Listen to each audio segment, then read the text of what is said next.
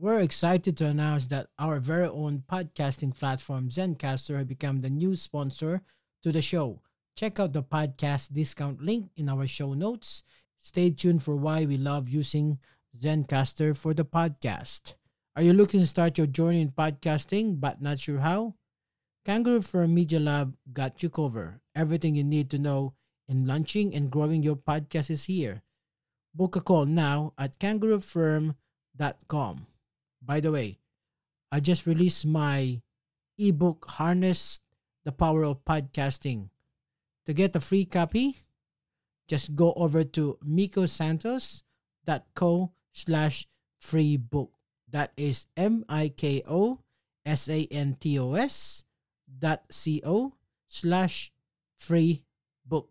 This podcast is brought to you by Kangaroo Fern Productions, Australia's independent podcast management.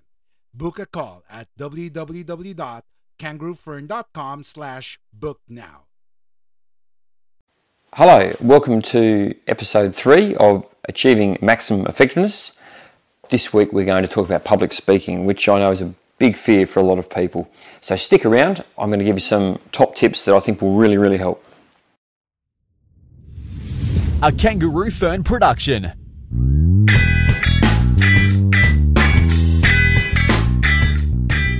Hi, welcome to Public Speaking. I'm Paul from Personal Best, and this week we're going to discuss what I think is most people's number one fear in the world of business is being asked to speak in front of groups of people doing public speaking. You know, and look, there's lots of contexts in which this can come up. It might be you're asked to give a training session for your peers. Maybe you're asked to do a presentation for the board or in a group. Maybe you're being asked to deliver a little talk at a conference. And look, it might only be 10 minutes, it might be an hour, but you're thinking about all those people looking up at you and you're worried that you're not going to be any good and you're terrified about how it's going to go. So I do a lot of public speaking in my role, and I have for years and years and years. So I'm just going to share with you over the next few minutes some quick top tips that really work well for me, and I know they'll work well for you too if you're prepared to give them a go. And look, there's only 5 of them at the moment for today.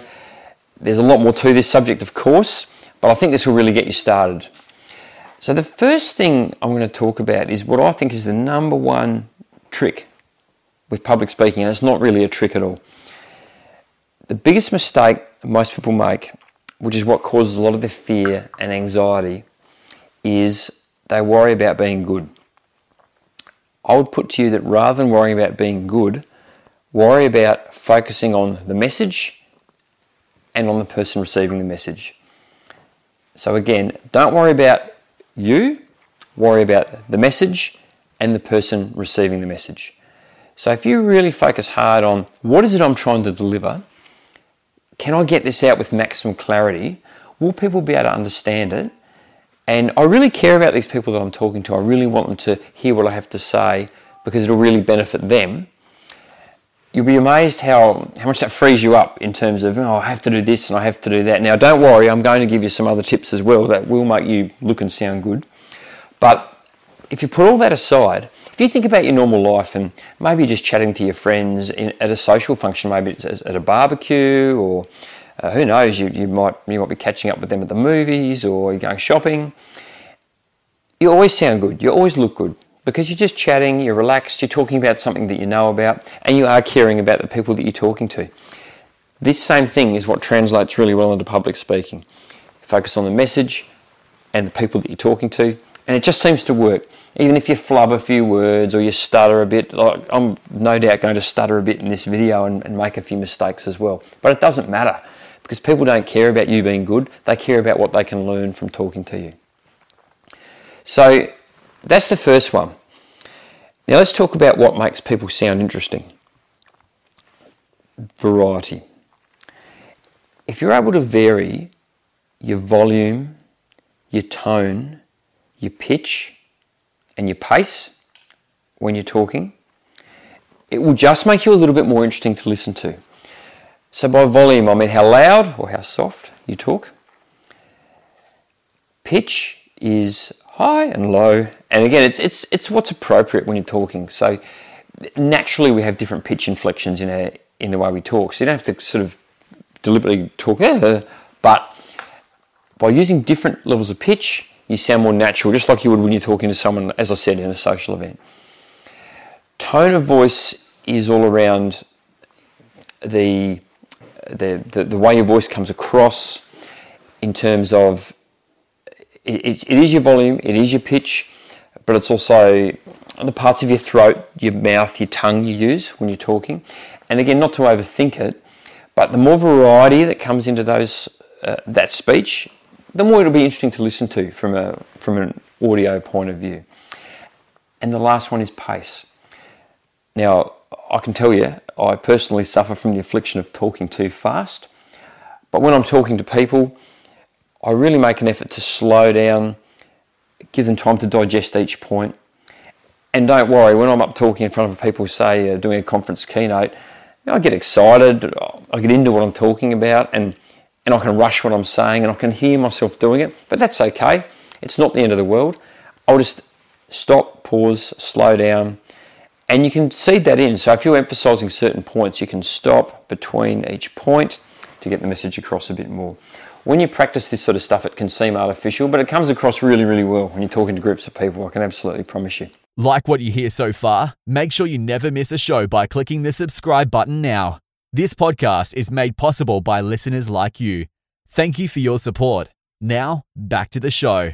Okay, the third area, so I've talked about your voice and mixing that up. The third area is being visually interesting. Now, does that mean you need to have a 400-slide, fully animated PowerPoint presentation going behind you when you talk to people? No, it absolutely does not.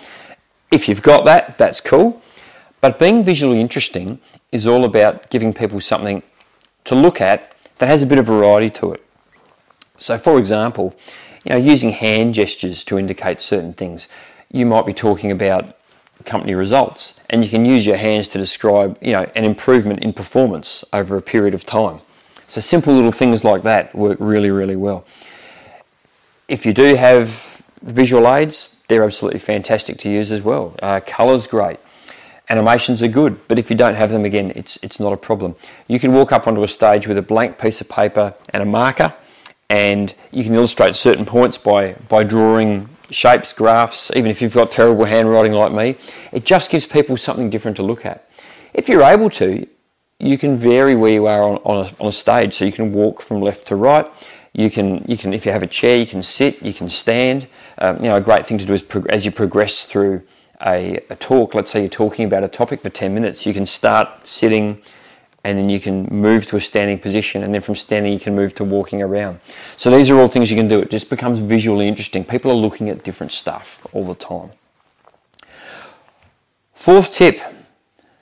This is a really good one too, and one I've definitely lived, and maybe some of you have too. Always assume your technology won't work and the time you're given to talk is going to change. And what I mean by that is, from the time frame point of view, I'm preparing a half-hour talk. I've been told I've got half an hour.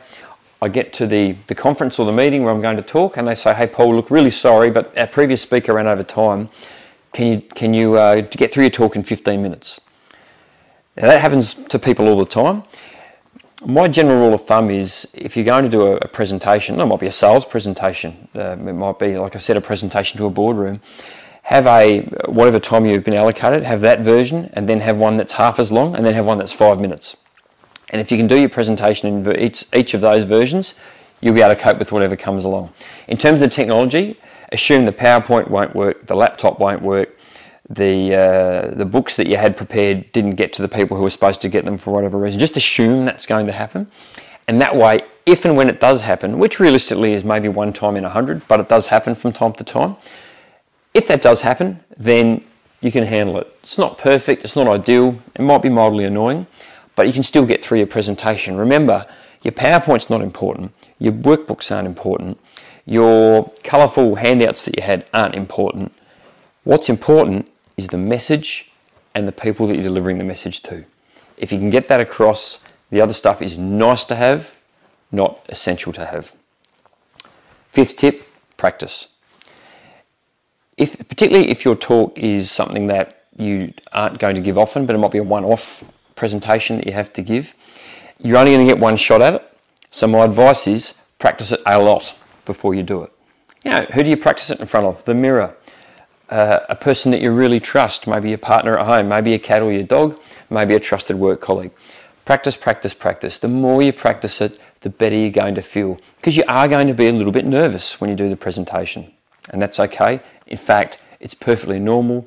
If you weren't a little bit nervous, it means the stakes aren't that high, which means the presentation isn't that important. So nerves are cool, but practicing means, even with a bit of nerves, and you're going to make a few mistakes, and you're going to stutter, you're going to stammer, you're going to pronounce a word wrong, you'll still get through it because you've done the work, you've done the preparation, you care about the message and the recipient.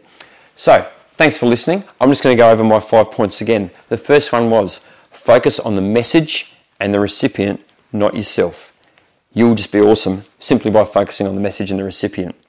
The second one, vary volume, pitch, tone, and pace of your voice. The third one, be visually interesting, visual variety. Different kinds of visuals work really, really well. Fourth, assume your technology won't work and assume the time you're given will be cut in half or maybe less. And be prepared for that. Fifth, practice, practice, practice. And the key there is don't practice until you can get it right. Practice until you almost can't get it wrong. Too much practice is never enough. Thank you very much for listening. Hope those tips really helped. If you enjoyed this episode, be sure to subscribe so you're notified when a new episode is posted in Apple Podcast, Google Podcast, Spotify, Stitcher, or via RSS.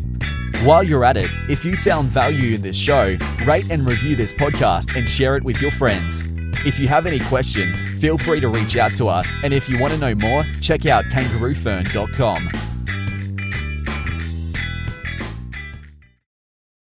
Are you ready to finally start your own podcast?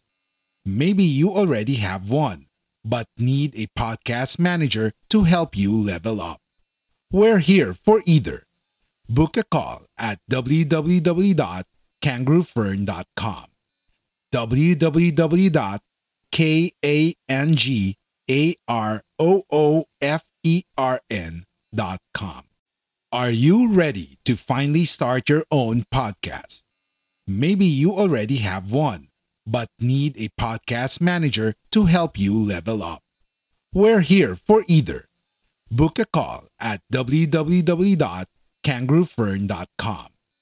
www.kangaroofern.com.